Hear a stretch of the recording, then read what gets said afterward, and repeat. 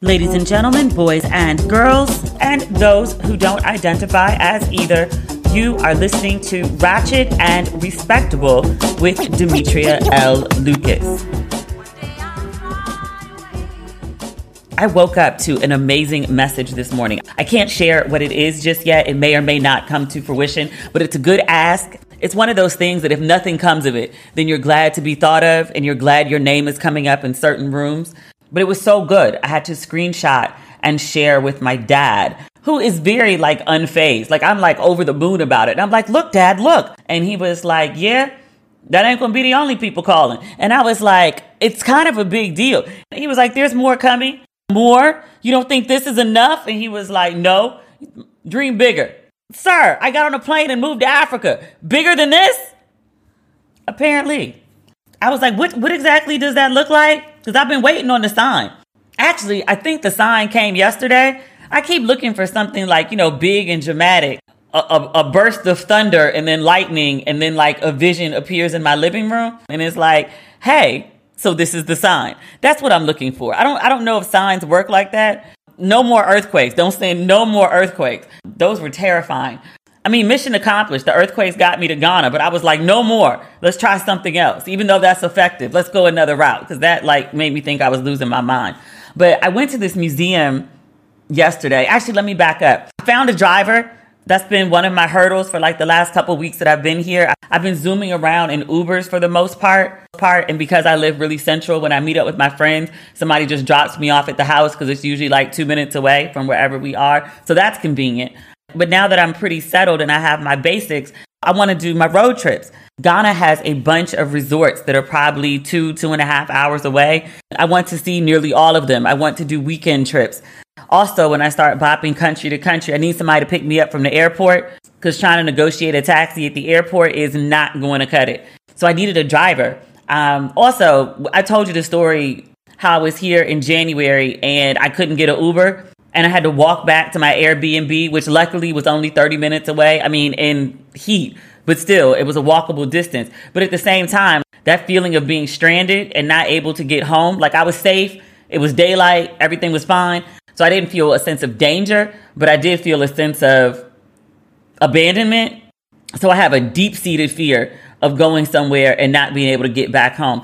There's this restaurant, everyone and their mother knows about this restaurant. There's a black guy from Chicago. His name escapes me at the moment, but he runs this restaurant called Jerk Soul. Caribbean cuisine with, I think, some Ghana flair, which sounds wonderful. This mix of cultural seasonings works for me. So I want to go to his place, but it's 40 minutes away. And I don't know if they have Ubers or Bolts conveniently up there. And I just don't want to be stuck. I know I'll be able to figure it out how to get home, even if I have to pay a taxi a ton of money to get home. But I just don't want the inconvenience. I just need to know that I can push a button and a car will come, or there's one waiting for me in the parking lot. So enter Maxwell. I was running errands last week. Remember I was talking about I couldn't get notebooks or wine opener. There's this place here, kind of like Ghana's version of a Walmart, if you will. There's just a little bit of everything. I literally went in there with a cart and pushed it up and down every aisle and took what I needed. And they had a bunch of stuff, including my wine opener and a bunch of notebooks. I bought 6 notebooks. Well, I don't know how I moved over here without a bunch of notebooks. Anyone who knows me, I always have a pocket-sized notebook in my purse. My grandfather used to carry a notebook and a pen around all the time. He was always scribbling in a notebook, but it's something that I picked up and I just like to write things down. I'm one of those people that's constantly making lists. And so not having a notebook for those first 2 weeks was driving me nuts. I would type it in my notes on my phone, but it's just not the same. I just really just to have a notebook. So I found a bunch of notebooks. So I got 2 big ones and 2 medium ones and 2 small ones. And I am in heaven. I use them every single day. So I called an Uber when I got out of the store and it was rush hour when I was leaving. He asked me if it was okay. And he was like, there's a direction that Uber wants me to take, but do you mind if I take you another way? Because it's faster. And did. I mean, it was over unpaved road. He drove over it like a G. I had on my workout clothes that day. Luckily, I had on a sports bra because there's roads in Ghana a regular bra would not do. But he got me back to my place quickly and safely. Nice guy, clean car, and he's really cute too. It's a bonus. It's a cherry on top.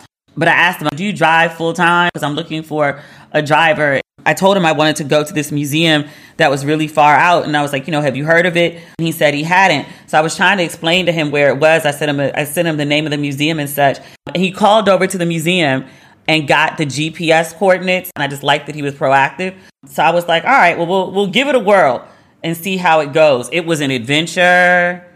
We drove, I don't even know what part of town it was. It's like an hour and 45 minutes out of Accra. When we finally got to the coordinates that they gave us, it was just like the middle of a street. Like you could turn left, turn right. And we couldn't figure out which way to go. So we had to ask some local people. And they told us, they were like, oh, and pointed to this sign. And they were like, the sign is right there. And I was like, that teeny ass sign? I mean, it was tiny. It wasn't even the size of like, a street sign. It was a teeny tiny ass sign, like a little arrow. And I was like, how was anybody supposed to see that shit? And then we turned onto the road. We drove for like a good 2 miles on what looked like Georgia red dirt, unpaved, through like the middle of a farm. And then all of a sudden, like these gorgeous statues appear. And we're like, oh, this must be it. So it was a really good exhibit. This museum, you got to go on my Instagram to see the name of it. I can't pronounce shit. These African names are giving me a time. I asked the guy to say it to me slowly yesterday. He did it 2 times and I was like, okay, got it. And then lost it. It's guesstimated, according to my tour guide, that every West African family lost at least one member to the slave trade. So this museum is dedicated to those either stolen or sold, because people did get sold. Everybody wasn't kidnapped. The either stolen or sold Africans that were captured by white folks and were put on ships to go across the Atlantic. And so the museum, and it has many exhibitions. I'm just going to talk about the one that's the most impactful. The museum asked visitors, Africans, to sit for them, and they make these realistic sculptures of their faces. All of the sculptures are in anguish, pain, agony, despair, because these are people who have been stolen from their families, put in dungeons, put on ships. And the artists are so amazing. The gentleman who gave us the tour, and by us, I mean me and my driver, he wouldn't let me out of his sights. So the beginning of the tour, we were standing in like the front of the building, and there's the statues I was telling you about when you pull up. He was chilling by the car. He was wandering around like the outside grounds. And so the guy started taking me behind the building, and my driver like ran around and was like, hey. He asked him in Tree. I'm going to assume he said, where are you going? And the guy answered him in English. And he said, oh, the rest of the museum is this way. And he said, oh, okay. And then he just like trailed behind. And then it got really interesting and he caught up and was like part of the tour. So I was like, it's fine. Okay, so there's about 10 artists or so. They have constructed 3,000 to 3,500. They've lost count of these sculptures and put them in what looks like a graveyard outside. It's hard to describe, but I posted the pictures on my Instagram. I think I put it on all my platforms. You walk down this long pathway, and then you get to this point where you see what looks like small tombstones in the distance. As we got closer, the guide stopped us, and he said, I need to perform a ritual because this is sacred space. No problem. Takes off his shoes, takes off his hat, and he yells, I go! I go! I go! I didn't know what it meant. It was explained to me later because literally social media is the best. I was like, I think he yelled at go 3 times, and people were like, that was the equivalent of like a verbal knock saying like, we are here, we come in peace. Even before he asked us to wait while he essentially greeted the ancestors and asked permission to enter their space, we were walking along and I knew that these sculptures were there. Like I'd specifically gone to this museum to see this exhibition, but seeing it in person versus seeing pictures of it, I think the scale of it as well Like, people who had posted pictures, there were maybe like, 20, 30 heads in the picture. But when you walk into, 3,000, it has a bigger impact. It's kind of like if you've ever been to Arlington Cemetery in Virginia, just seeing all those crosses everywhere that represent somebody that has died in battle for America. It's a lot of lives lost. The mass number of it hits you. So that's what happened when I walked up. So I was walking up and I saw it in the distance and it was coming along. And then I saw like the full scale of it. And I literally just stopped in my tracks. And if you've been following me for a long time, like I used to go to plantations all the time. It was kind of like my thing. I've been to Cape Coast Castle in the dungeons twice during daylight, once after dark. I've been to Elmina Dungeon. I've been to some really harrowing places before. I've never been stopped in my tracks. I've never been so afraid of something. Actually, that's not true. I was going to say I've never been so afraid of something I didn't want to get close to it.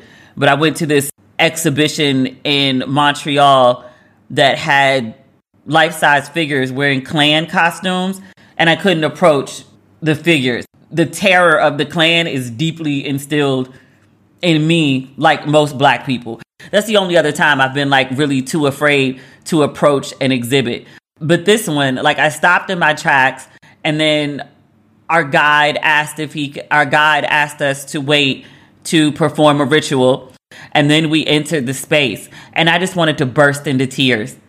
The realism of the statue, because it's real people's faces, and the faces are all twisted in agony. I don't think I ever really thought about like the true agony. There were pregnant teenage girls, or there were mothers with two sons, or there were children who had been completely separated from anyone they knew, who were just there. Or, I don't know, like the details that give people humanity. What really fucked me up, women with scarves on, women with their hair in braids or twisted, or people who were blindfolded. That really, really, really messed me up. Some of the sculptures also had, I'd never seen this before, but it's this neck device that limits your movement. The first time I'd seen it was when Oprah did that Beloved movie, and I was like, what the fuck is that? But some of the statues were wearing it yesterday. They have chains and brands, like just sitting out. This is something that I also saw at Elmina Castle, and I was like, is that a real brand? And he was like, yeah. In the States, all this stuff is behind glass. Like, you can't just go and like pick it up or anything. There's a place in New Orleans that let me pick up literally like the ball and chain. There's also one sitting out in Elmina Castle, and they were like, oh, you want to pick it up? I was like, I'm good. It was emotionally like really bad is the word I want to use. Hard. Just hard. Like I just had like this huge lump in my throat. There was this part of the museum where the statues are in water, and that's supposed to represent the Middle Passage. And just seeing them, like, the statues on the ground was bad enough. Like, it definitely gives you the feeling of bodies in a mass grave. I think I called it a graveyard before, and I guess a mass grave is kind of a similar thing, but much different. But the statues that were sitting in the water are the people who either jumped overboard. I've heard the stories of Africans who jumped overboard rather than go to wherever these white people's ship was taking them. I think that's a popular enough concept. I remember it was even mentioned in Black Panther.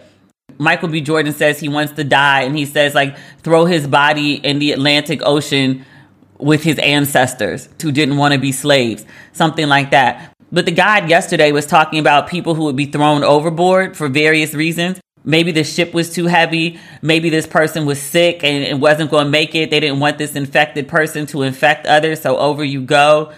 I don't know, whatever reasons. But there's a lot of bodies of Black people in the middle of the Atlantic. And just seeing these faces which is really interesting too. It's like no two faces had the same expression. I don't think I realized until yesterday that there are so many expressions to convey fear, horror, despair, anguish, terror. It was a lot. After we toured that exhibition, we were walking back to the main building, and the guide asked me what I thought. So I shared some thoughts with him, and I also was telling him about the Whitney Museum in New Orleans, or not really, outside of New Orleans. Every year after Essence Festival, I would rent a car. I would drive about an hour. I think it's Edgar, Louisiana. And there are about, 12, 15 plantations that are still standing, and most can be toured. And out of all of them, the Whitney Plantation is the only one that solely focuses on slavery from the perspective of enslaved people. And they have several exhibitions. One of them is statues, busts of enslaved people who rebelled, and when caught, they were beheaded and their heads were placed on stakes up and down this main road that everyone passed through to remind the enslaved folks of the consequence of rebellion. So at the Whitney Plantation, they have, maybe like 12 to 15 heads on stakes, Black people's, and the faces display ranges of agony, despair, rage, terror, much like, what I witnessed at the museum from yesterday. And so I was telling the guide about that exhibition. And then also at the Whitney, there is a memorial to children. I don't know if they're under 3, under 5, but children, enslaved children who had passed or been killed in that particular parish. And in the center of the memorial, there's this big, gigantic angel. It's clearly a Black woman holding a newborn to basically say God, is protecting the souls of the dead children. He's looking at me in sheer horror as I'm explaining this to him. And I was like, bruh, did you see what we just left? But he'd never heard of the Whitney. He did tell me about a museum in Alabama where there is a sort of like a miniature version of the museum I saw yesterday. I cannot remember the name of the museum. I've never been. But we're having this conversation, I was like, you all should really be in contact with the Whitney Museum. Like there's some sort of, exchange program between like the Whitney Museum and then this museum and the Cape Coast Castle and the Slave River. It should really be like a whole transcontinental thing. You start at the Slave River for the last bath before folks get to the castle. And that last bath has to last you like a good 2-3 months. And then you go to the castle and you find out what happens there. And then you go to this museum I went to yesterday and you find out what happens during the Middle Passage. And then you go on over to the Whitney and you find out what happened after people arrived. You could stop in Charleston, go see the old slave mart so you can see what the auction block looked like. Just make it a whole full thing. I say all that to say, I'm walking back and I'm explaining to this guy about the Whitney, and this whole thing comes to me and I was like, oh, I think that's your purpose in Africa. It's not just to go and tell people what you saw and show people what Africa looks like. That's a thing too. So I'm going to start working on it. I think I'm supposed to connect all these museums. So I'm going to start working on that. Maybe that's the first part of the assignment, but it came to me like so very clearly, like you start here and then you do this and then you do that and then you do this and you do that. I was like, there should be some sort of program or some sort of tour or some sort of something. I'm not sure what it is, but the first part of it came to me yesterday and I was like, oh, okay. It's very clear. It's very like Paul Saul on the road to Damascus. Like there's this big voice from Jesus that says like, why are you persecuting me? And like, who is this? This is the person you're persecuting. Like, it wasn't that, because I'm not like persecuting anyone. And it wasn't the big booming voice. It was just kind of like flooded at once. But anyway, I posted about this museum yesterday. It went viral. And I woke up this morning to like this amazing message. This won't make any sense until I can actually tell you what it is. So let's just move on to the next topic. There's good Black news this week. Russell Wilson, much derided, most often by the cat man, the dirty cat. Every time I want to try to like that dude, because he does have personality. Every time I want to try to like that dude, he says some more dumb shit. Like the guy with the podcast, the light-skinned guy who likes to like play like a dirty cat. We talked about him several times. The last time we talked about him, he was talking about how he and his wife like to go to these nude resorts. And he was trying to tell Kevin Hart. And Kevin Hart had exactly the entire reaction that everyone at home was thinking, listening to this dude. He was like, I'm sorry, excuse me, what? Say that again. Say that one more time. You do what now? Dude said it like, doesn't everybody like to go to a nude resort and walk around with their spouse, be free, shave their dick? Kevin was like, no, no. He had some more commentary about Russell. It wasn't recent, but he said something. He was like, I would never be friends with Russell. And I was like, does Russell want to be friends with you? Like, it's not like, Russell reached out to you and was like, hey, can we be friends? And you were like, no, Russell doesn't give two fucks about you. That man is hanging out with his beautiful wife and his beautiful children and having an amazing career in which they are paying him out the ass for. I didn't know he got signed to a new team earlier this year because I don't follow football like that. Apparently, he left the Seattle Seahawks. He went to the Denver Broncos, and he signed as of yesterday morning a 5-year contract for $265 million American USD dollars and dineros. $165 million is guaranteed cash. That's nuts. Is Russell Wilson that good? I mean, I know he's good, but is he that good? I guess he is. They paying him $250 million.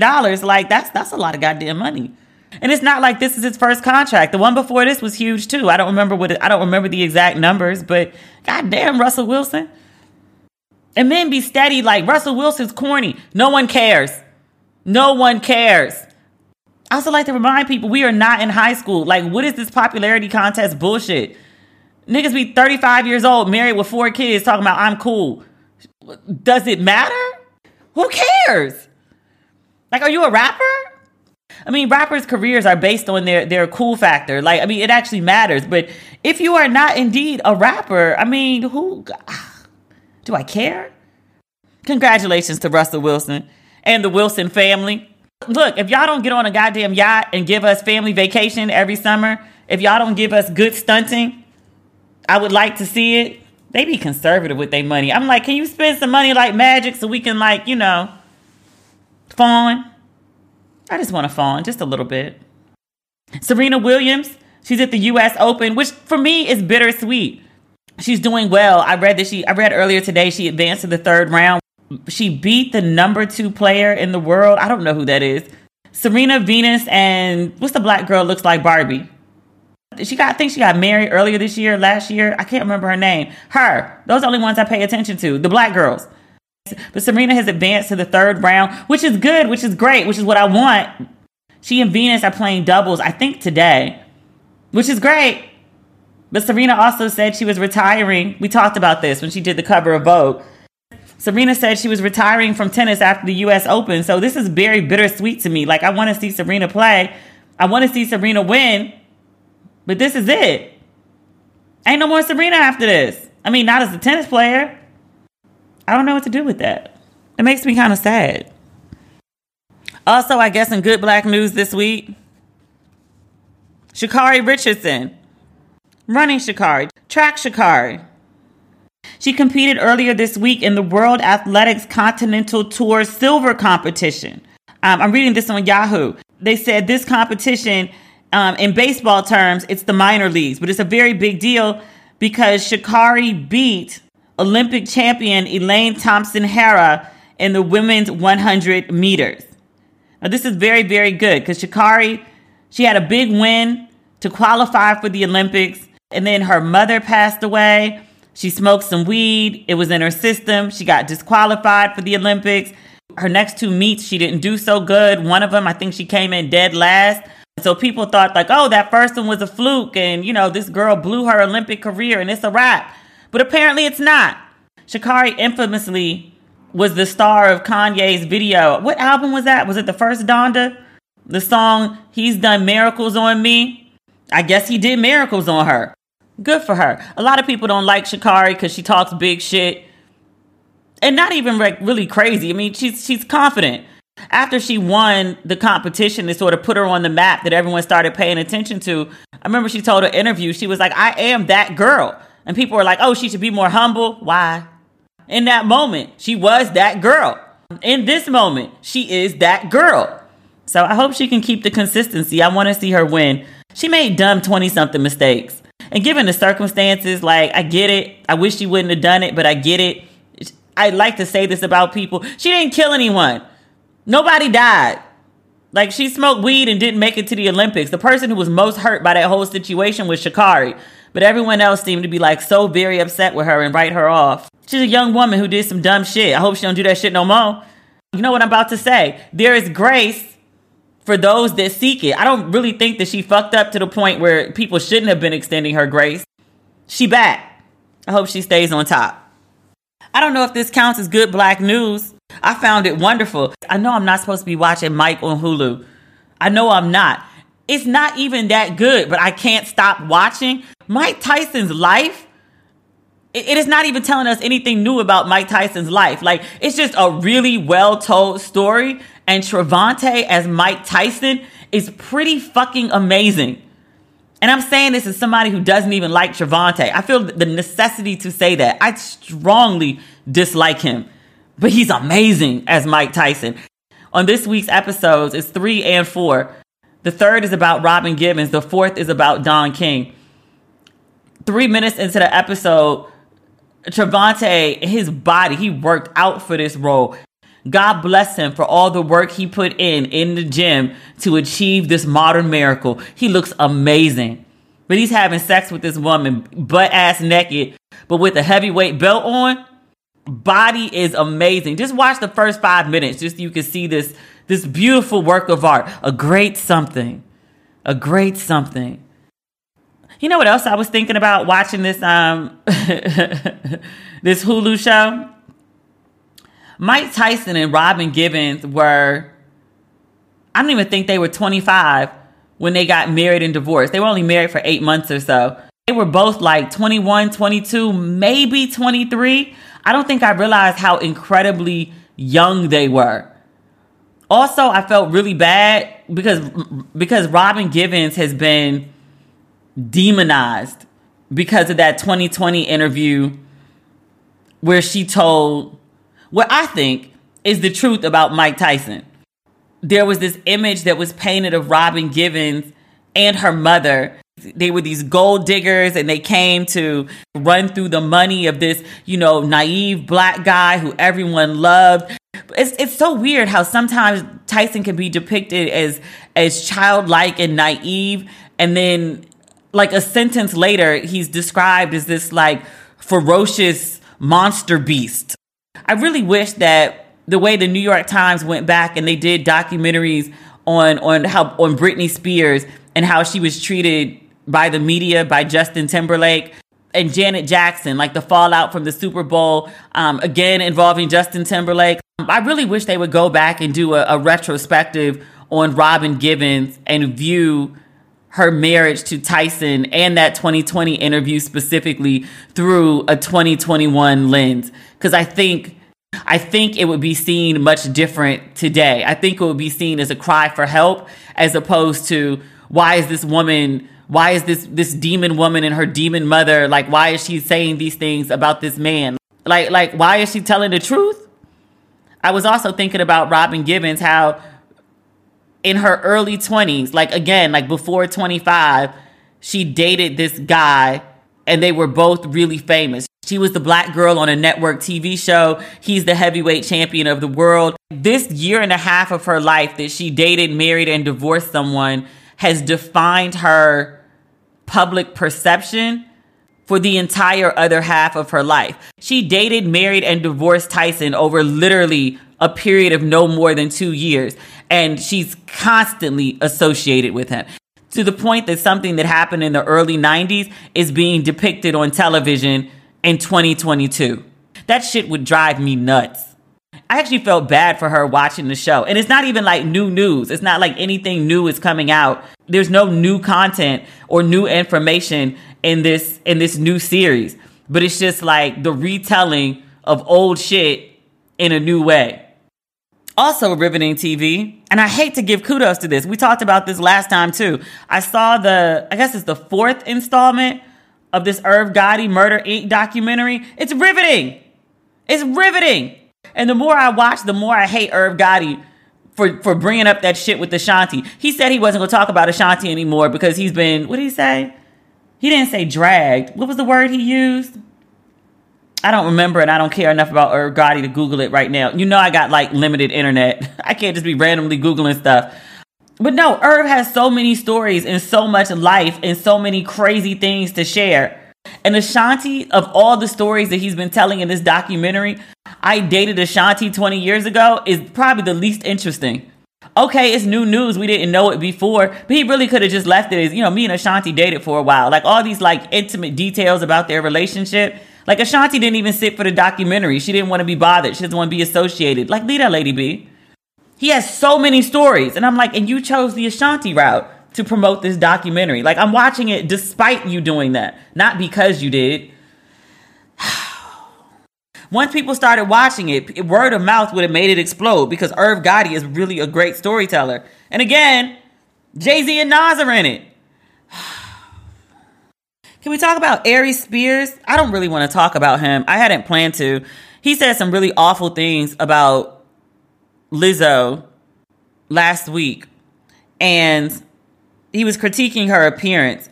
I don't want to say the whole thing because it was just so mean. But the gist of it was, he said Lizzo had a pretty face, and then he compared her body to looking like the shit emoji. And it was just, I was like, that's just such a mean thing to say about someone. Like, even someone you don't find attractive, unless you have like a real personal beef with them. And I mean like real beef, like they owe you money or like they disrespected your grandma. Real beef, right? That's just a terrible thing to say about someone. It reflected worse on him than it did on Lizzo. Lizzo addressed it while winning an MTV award. Like, she mentioned that, she knows there are people who are talking shit about her, and she was like, I'm not even going to address it. And she held up her VMA and was like, I'm winning, bitch. Which she is.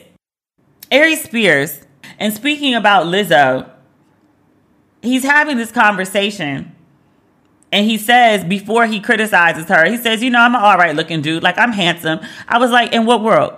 He's sitting there. I'm not going to be as rude as he was. But I'm like, sir, like, you either lack so much water or sleep that you're sitting there looking like you have 2 black eyes. Your gut is protruding. Your titties are the size of mine. As he's sitting in this interview, you can hear him struggling to breathe because of his weight. And he has the absolute audacity to critique the appearance, to slander, really, the appearance of someone else. You talk about Lizzo's rolls. Sir, you have rolls. I'm like, do you not have a full-length mirror in your home? I told y'all, I think Audacity is paying people to use it. It can't just be free. Audacity is paying people good money in USD to use it. It's the only thing that makes sense. And Karma, being the bitch that she is, she might be fat with rolls. She might have been personally offended on Lizzo's behalf. Because that shit happened last week. Yesterday, the Daily Beast put up a damning story. Aries Spears and Tiffany Haddish. I was like, how y'all get involved together? Oh, back in the day comedy shit. The headline on the Daily Beast is, comedians Tiffany Haddish and Aries Spears accused of child sexual abuse. A Jane Doe and her younger brother allege in a new lawsuit that the comics recruited them into performing inappropriate, sexually suggestive acts in sketches when they were minors. Tiffany Haddish was friends with the mother of Jane Doe and her younger brother, John Doe. They're clearly not using their names. John is 15. He's a minor. Jane is 22. She's the legal guardian of her younger brother. And all of this happened when they were much, much younger. I want to say Jane was 14 at the time. Her younger brother was 7. But Tiffany was friends with the children's mother, and she was working on sketches, she and Aries Spears, and she asked the mother if she could take the kids and have them act in some sketches that she was working on. The young woman, then a girl, 14, And I'm reading this again on the Daily Beast. She said Spears and Haddish asked Jane to watch in the recording booth a group of co-eds arguing over a Subway sandwich. But then the co-eds began eating the sandwich in a suggestive manner from opposite ends, moaning and making sexual noises as they both ate the sandwich in a manner that simulated the act of fellatio. The young woman says that Aries Spears told her to, quote, mimic what she had seen on the screen, including the noises precisely. The young woman, 14 again at the time, says she was nervous and disgusted. She said when Haddish came back, she showed Jane Doe how to give fellatio, including movements, noises, moaning, and groaning. The young girl said she was physically, emotionally, and mentally uncomfortable. In the case of the 7-year-old, they told the kid's mom that they were filming a sizzle reel for Nickelodeon. But the 7-year-old wound up starring in a video posted on Funny or Die. The title of the skit was Through a Pedophile's Eyes. Again, this is the Daily Beast. It says a representative for Funny or Die told the Daily Beast in a statement that Funny or Die found this video absolutely disgusting and we would never produce such concept. We were not involved in the conceptualization, development, funding, or production of this video. It was uploaded to the site as user-generated content and was removed in 2018 immediately after becoming aware of its existence. The Daily Beast says they reviewed a recording of the video in which Haddish plays the boy's guardian and leaves him with Spears, who plays a pedophile. John, the young boy, 7 years old, spends most of the video clad in only his underwear as Spears' character leers at him through 2 holes cut into a newspaper he pretends to read. During the sketch, the camera zooms in suggestively on the 7-year-old's buttocks and crotch while he plays. Spears sprays baby oil onto the child's back and massages it into his shoulders in one scene. At another point, the child plays with the train in a manner that suggests phallic masturbation. In another sequence, Spears smokes a cigarette while observing the child nude in a bathtub and pours water on his feet. By the time the video ends, the child is peering at his babysitter through a newspaper and rubbing baby oil on his shirtless shoulder. The final line of on-screen text reads, "Watch who you leave your kids with." The lawsuit states that John Doe called his mother crying once filming ended. According to the legal documents that the Daily Beast saw, it says both John and Jane continue to live with trauma of what they endured. Jane allegedly struggles to trust people and has developed a social disorder that prevents socializing. She, quote, feels constant remorse knowing that she was only a few feet away when Spears was molesting her 7-year-old brother in another room. She says her little brother places Band-Aids over the cameras on all his electronics due to an ongoing fear of being watched and recorded. According to the lawsuit, Spears and Haddish are both accused of intentional infliction of emotional distress, gross negligence, sexual battery, sexual harassment, and sexual abuse of a minor. Haddish is further accused of negligent supervision, failure to warn, breach of fiduciary duty, and constructive fraud. The lawsuit seeks general and special damages as well as any appropriate statutory damages. To credit, Aries Spears denies the validity of the claims from Jane and John Doe. Aries Spears did settle with Jane and John Doe years ago. In the settlement, he denied validity of any of the claims. He did agree to stop the distribution, exhibition, and further use of the video. Daily Beast also noticed that Tiffany Haddish did not respond to requests for comment prior to the publication of this story. After publication, an attorney representing Haddish issued a statement on her behalf. She says the plaintiff's mother has, quote, been trying to assert these bogus claims against Haddish for several years. Now the mother has her adult daughter representing herself in the lawsuit. the two of them will together face the consequences of pursuing this frivolous action. This sounds like a fucking nightmare. The Daily Beast described it as a nightmare exclusive. I expect Twitter will have the video up any day now, since Aries Spears is currently persona non grata, and people will make a determination for themselves. If any of this stuff is true, even the first video about having like the teenage girl simulate fellatio even on a sandwich, who the fuck does that with a 14-year-old? And this other one with the 7-year-old sitting around in his underwear.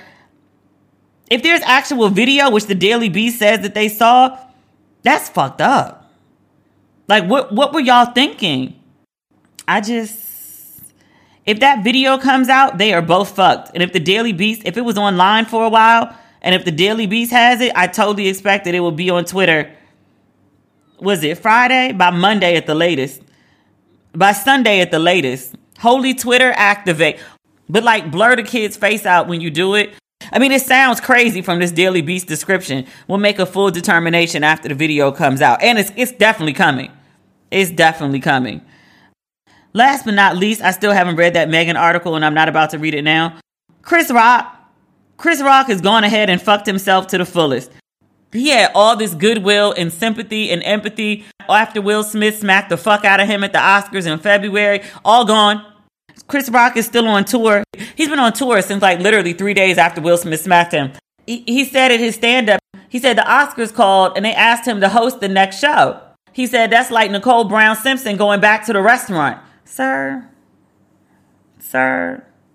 you talking about a lady who was stabbed to death, damn near beheaded. Best case scenario, the killer was never found. Worst case scenario, the killer was charged and went free. Nobody's even been held accountable for that lady's murder. And you making jokes about that shit? It's not funny. It's not funny. It's some real asshole shit. It's the type of asshole shit that got him smacked in the face by Will Smith for talking about Jada's alopecia. Jada was sitting in the audience as a plus one to her husband on his big night. She wasn't the star. She was just there. There was absolutely no reason for Chris Rock to make that offhand, unscripted remark about Jada Pinkett Smith, but he did. He got smacked in the face. He still ain't learned his damn lesson. Chris Rock said that dumb shit about Nicole Brown Simpson. Immediately, the response was, that's why Will Smith smacked him. Immediately, people were like, yo, where's Will Smith? Smack this nigga again. All goodwill towards Chris Rock is gone. Did it to himself. That's some real self-destructive shit. I hope he has a therapist. For you to have all the goodwill of all the people, for all of your past wrongdoings and transgressions to be wiped clean, and then to go and do some dumb shit like that and remind people like, oh, yeah, Will should smack his ass again. He deserved that shit. That was a preemptive smack because Will knew more dumb shit was going to come out his mouth. Will Smith has been all the way redeemed. Watching the next few months, you're going to hear about Will getting casted for new projects. This emancipation film that's been sitting around forever that Apple hasn't released, that's going to get a release date suddenly. He's going to get picked up for new projects. Bel Air is going to come back. Will going to be everywhere, and nobody's going to be bothered by it because Chris just redeemed him. I mean, I'm thankful for it as a Will Smith fan. I've been watching random Will Smith movies on Netflix. Like, I just kind of miss Will Smith. It's weird. But Chris Rock just gave everybody permission to start working with Will Smith again. And everybody who was angry at Will Smith on Chris Rock's behalf stopped being angry and is now mad at Chris Rock. Nigga, what were you thinking?